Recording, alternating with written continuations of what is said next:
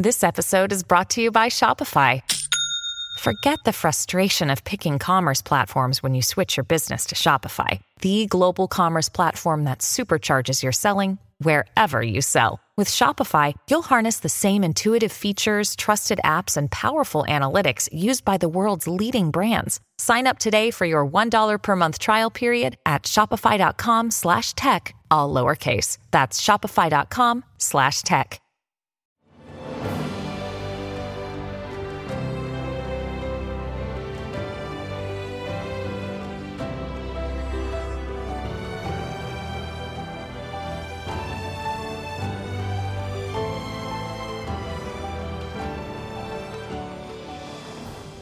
Welcome to the newest episode of Beyond the Fame with Jason Fraley. I'm your host, Jason Fraley, picking the brains of the top filmmakers, musicians, and artists of our time. Hollywood special effects legend Douglas Trumbull died today at age 79.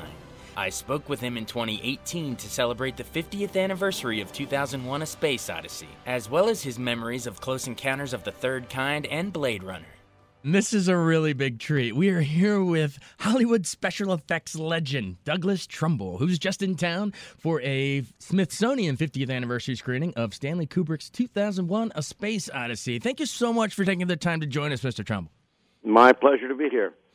I have so much I want to ask you about 2001, but first, a lot of our listeners might not even be aware of the fact that, you know, your dad, Donald, did the visual effects for Wizard of Oz and a bunch of...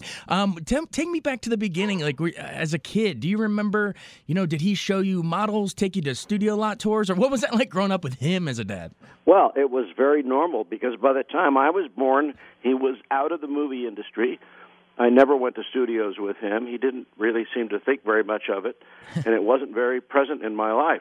So I learned about it much later. When did that happen then? How did you get bit by the bug if it wasn't through your pops?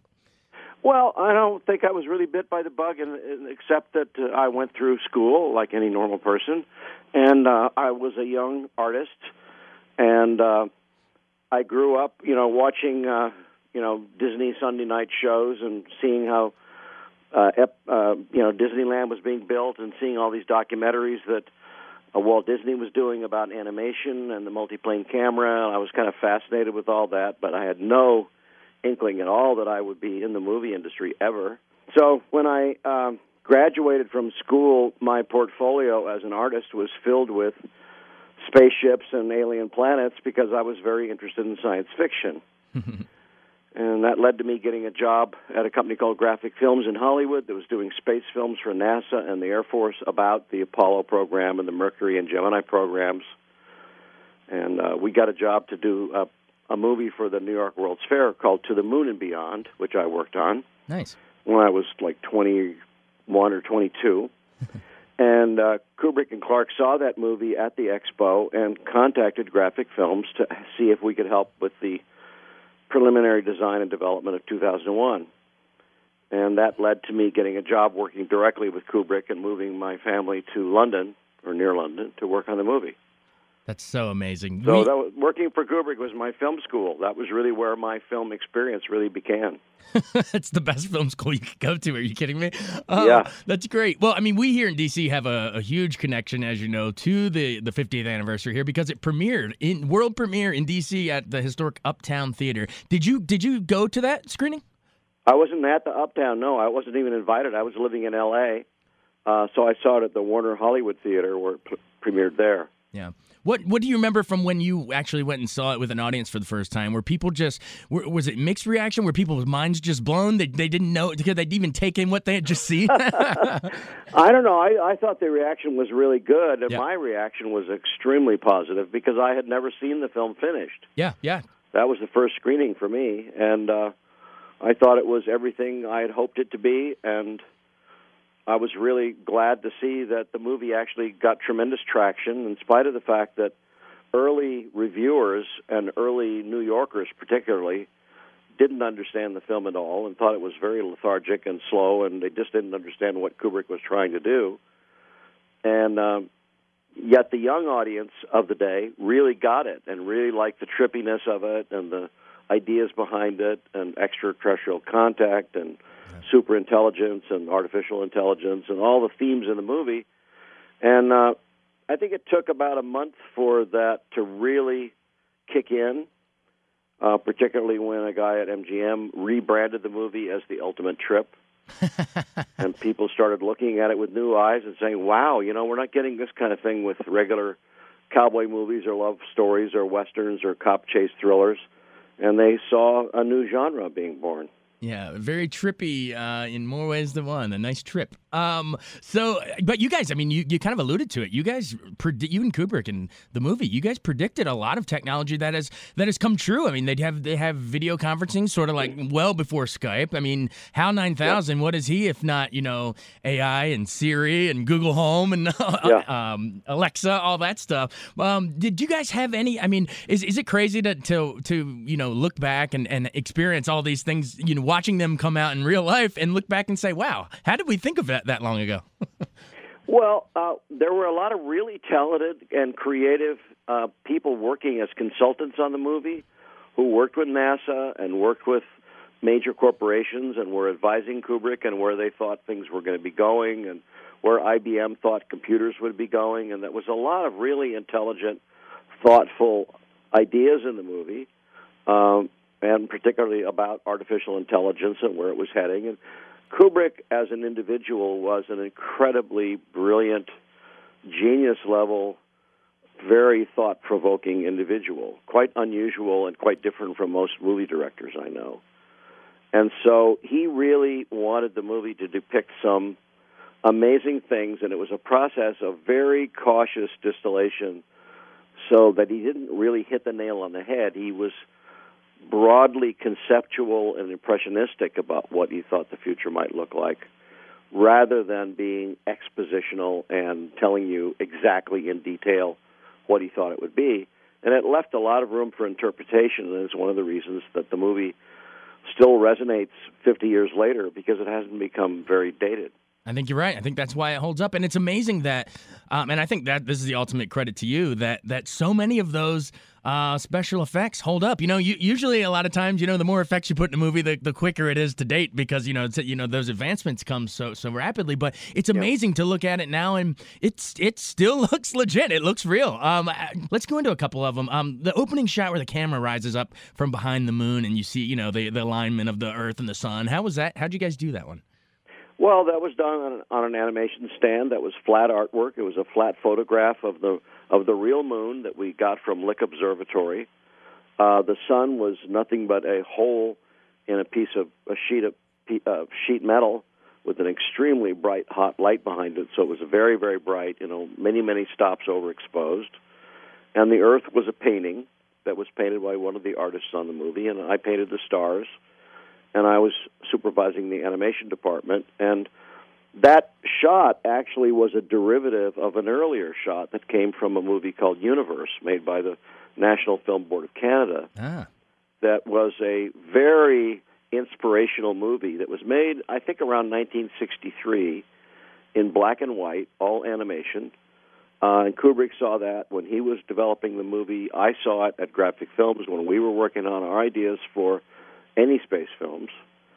And that movie really showed what we thought was a very beautiful depiction of being out in space and traveling through the universe at the speed of a god and seeing things that were unseeable with telescopes or any other way. And it was very, informative to us and very helpful to us to guide us toward photorealism. And we used a lot of miniatures. A lot of things were hand-done, hand-painted. There was no computers, no computer graphics. Everything was simulated using animation techniques. And today, we have a movie industry that's very dominated by visual effects that are done with computer graphics. Mm-hmm. And they tend to look similar to one another. And they don't necessarily age well because they're only as good as the kind of the algorithm of the week. Mm-hmm.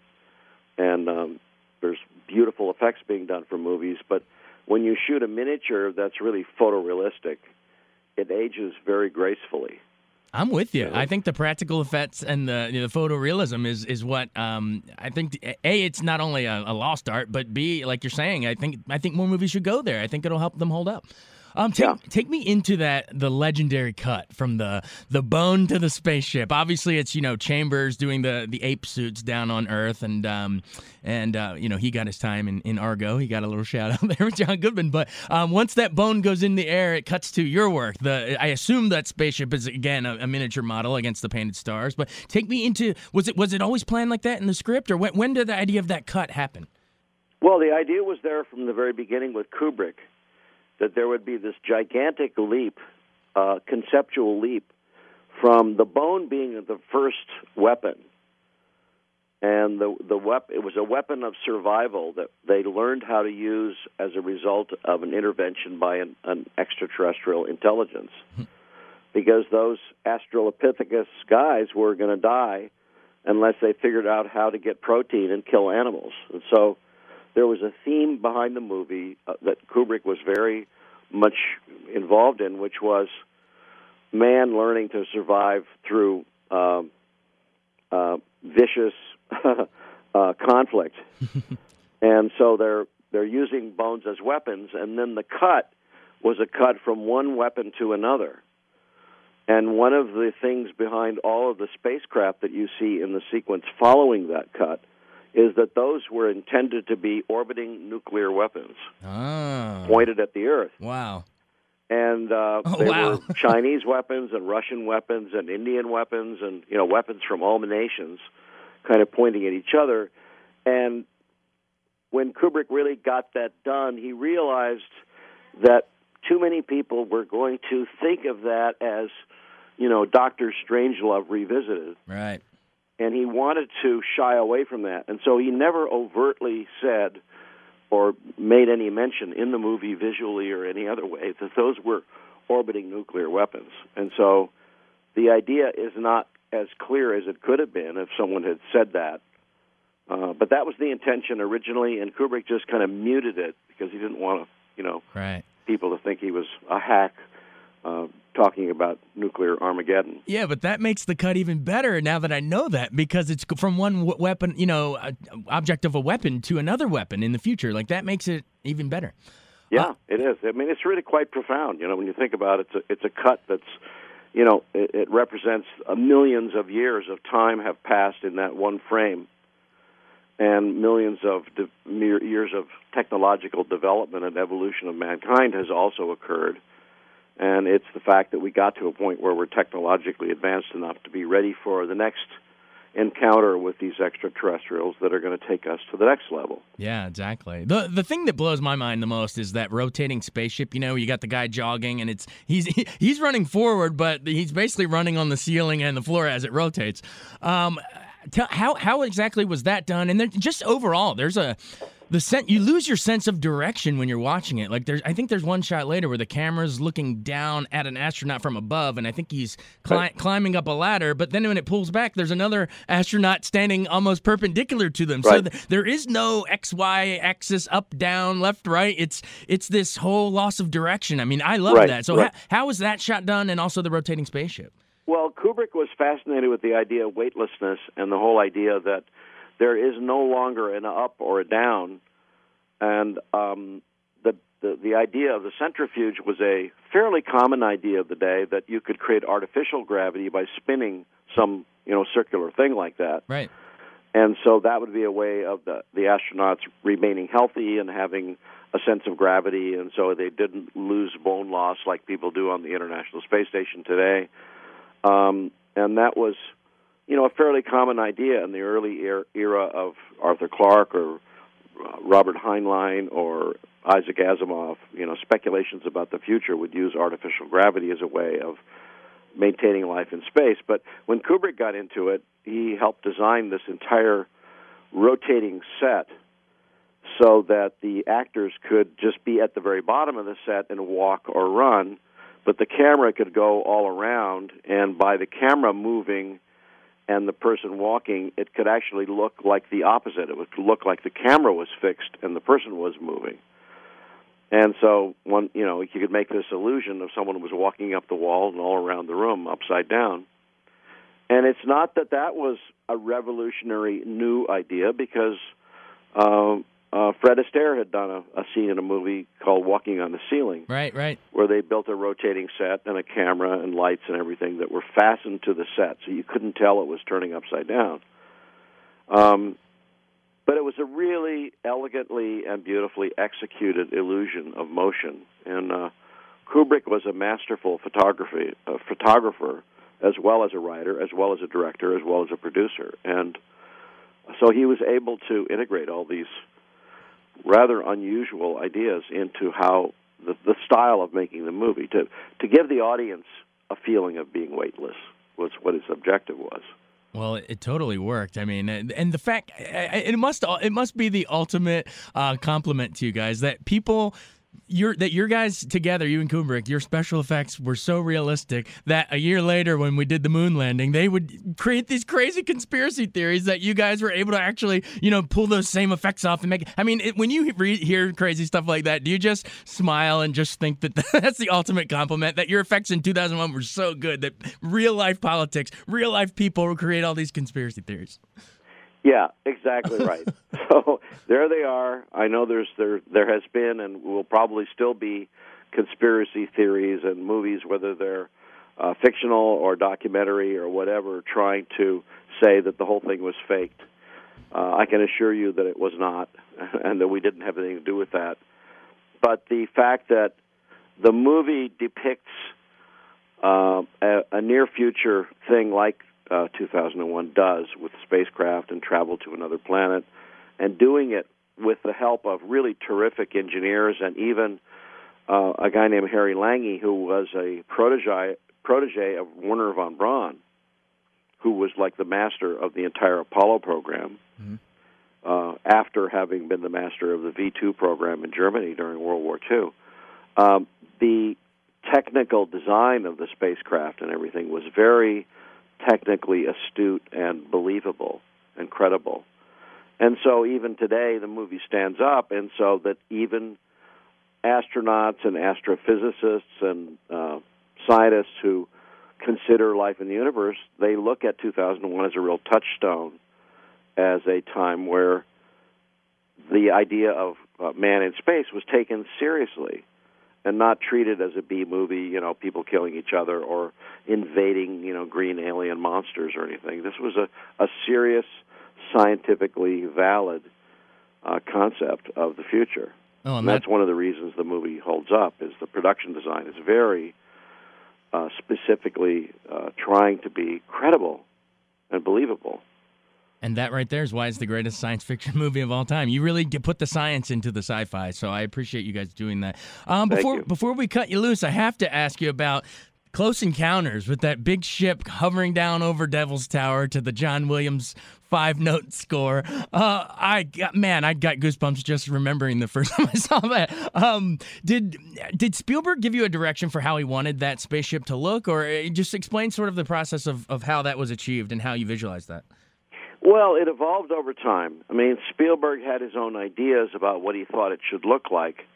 But one of the most interesting stories about Close Encounters is that when Steven was writing the screenplay for the movie, he was reading the works of a French writer named Jacques Vallée, who was writing about, real reports of events in the whole world of UFO encounters. And Jacques Vallée was a very good friend of J. Allen Hynek, who is in the movie and who coined the term Close Encounters. And so I decided I wanted to find out who Jacques Vallée really was, because Francois Truffaut, the famous French movie director, was playing this French guy that Spielberg had written into the movie named Lacombe. Yep. And I found out after the fact, many years later, that Lacombe actually was Jacques Vallée. Ah. And that even though he's uncredited in the movie, he was the guy who was writing these supposedly real stories of events that had happened in the late 1940s and 50s and 60s about UFO encounters and motherships and exchanges of people and secret meetings and what a UFO looked like and what they were doing here, and the little gray aliens that were 4 feet tall with slanted black eyes. Yeah. In retrospect, I now look on Close Encounters as a movie that is weirdly a documentary. because it's not based on someone's fictional idea of UFOs or alien encounters. It's based on true stories. That's an interesting way to look at it. Yeah, that's a really interesting way to look at it. It's a really weird way to look at it. It makes me go, whoa, that movie actually may have much more deeper meaning than we ever thought if it's actually based on stories that have been hushed up. Wow. Oh, wow. Okay, I just got goosebumps again. Awesome. So you guys, obviously, and this is the last question. You guys were doing Close Encounters, and then meanwhile, 2 years later, Ridley Scott does Alien, and then you were able to hook up with Ridley. But I heard that you were kind of done doing the painted stars. I mean, you'd done outer space stuff a lot. But is it true that you agreed to do Blade Runner with Ridley because it was different from that? It was more urban based. It was this gritty, noirish, dystopian future. And is that true? Is that why you agreed to do it? You wanted to work with Ridley on something different? Well, that's partly true. I met Ridley, and I really liked him. He's an amazing artist and a man of terrific ideas, and he can draw, and he can write, and he can explain to you very succinctly what his ideas are. And he wanted to hire Sid Mead, who was one of the greatest futurist artists of all time. And so I thought it was a good opportunity. But I approach all these jobs from my point of view, which is that I write and I produce. I directed Silent Running back in the early 70s, which George Lucas really liked and took some of my ideas and put them into Star Wars. And then a few years later, I directed and wrote a movie called Brainstorm, which is really about being able to go inside human perception and seeing things from another person's point of view. And so I write and I direct and I make movies myself, and I occasionally hang out doing visual effects for other directors. And one of the nice things about it is that these directors, whether it's Steven Spielberg or Ridley Scott or whoever, respect me as a director myself, and so I often direct the entire sequences for them. Wow. Did you get to do that for Malick at all on Tree of Life? Was there a sequence in there that you got to do? That was a little bit different in that Terry and I both really feel strongly that computer graphics sometimes can look synthetic. Yeah. Particularly when they're trying to depict astronomical events. Right. Because it takes a massive, supercomputer at a giant university to do, two galaxies colliding with one another or something like that. Right. It can calculate that all perfectly, but the result is often somehow unsatisfactory. And Malick and I, we went through our early days as filmmakers back when I was doing Silent Running and he was doing his own films. And we both like what we call organic effects, where you can use tanks of water and liquids and chemicals and create and synthesize certain astronomical-looking events that happen at all scales. Nature kind of happens in miniature, in the microcosm. It happens in your cup of tea when you add milk. Yeah. It happens in the macrocosm on a giant scale. And if you can find clever ways to happen to have the camera running when some phenomenal chemical interaction happens, you can get stunning visual effects that's impossible to compute. Right. So that whole formation of the universe in that movie, I guess. Actually, that whole thing reminded me of 2001, just to bring it full circle. I mean, my mind has not been blown since then until that movie in terms of just the epic scope of what you're trying to tell, to go from the beginning of time to the present. Like, that's, wow. Yeah, and I think Terry has some of the same traits as as Kubrick, of a willingness to experiment and a willingness to create a situation with a team of people like myself or others and give us the freedom to try to find something that no one's ever seen before and have the camera rolling when it occurs. And that's not the normal way that movies are made. Movies are very organized, they're very structured, they're very storyboarded, very planned. Every shot is budgeted out and bid out to various visual effects companies. And so there's not a lot of room for experimentation. And Terry is a very impressionistic filmmaker. He often shoots without a script even. He just shoots with a good idea. Yeah. And I like that. I like being able to see things on the screen that are unexpected and impressionistic and beautifully awesome. And you don't really need to explain it. You don't need to say, oh, that's a proplet or that's a galaxy or that's gravity or whatever. People just get it naturally. Right. Yeah, I wish more filmmakers would challenge us like that. Like, give the audience a little bit of credit. We're smart. I think so. I think people are very, very sophisticated consumers of media these days, and they demand a lot. And it's just getting better and bigger. And I'm trying to be a part of helping transform the entire movie industry to a higher level of quality, because we're at a kind of a crossroads right now where people don't see much of a difference between a movie and a television show. Yeah, I think that's a problem. It's got to be a difference. Everything's becoming serialized and episodic in movies, whereas... Yeah, exactly. So I think that what one would call a movie palace has to offer a sense of spectacle and immersion and amazing events that go beyond anything you could see on your smartphone or your tablet or your TV set. Right, like going to see Gravity in the theater is an experience as opposed to watching it on your phone or at home. It's a different experience. Yeah. So I'm very dedicated to that, and I'm hoping to be a part of helping to transform the movie industry to its next iteration and getting rid of the old standards of 24 frames and sprocketed film and small rectangular screens and start creating movies that are much more like a giant holodeck experience, where it's very immersive and you're in the movie rather than looking at the movie. Awesome. I can't wait to that. Well, that we look forward to you bringing us to that next monolith. That'll be the next monolith in filmmaking. I'm working on it. All right. Keep working hard. Mr. Trumbull, Douglas Trumbull, what a treat talking the 50th anniversary of Stanley Kubrick's 2001: A Space Odyssey. Thank you so much. That was so great. Okay. Thank you so much, too. Bye-bye. Thanks so much for joining us on Beyond the Fame with Jason Fraley. Remember to hit the subscribe button and give us a 5-star rating if you like what you hear. We'll see you next time.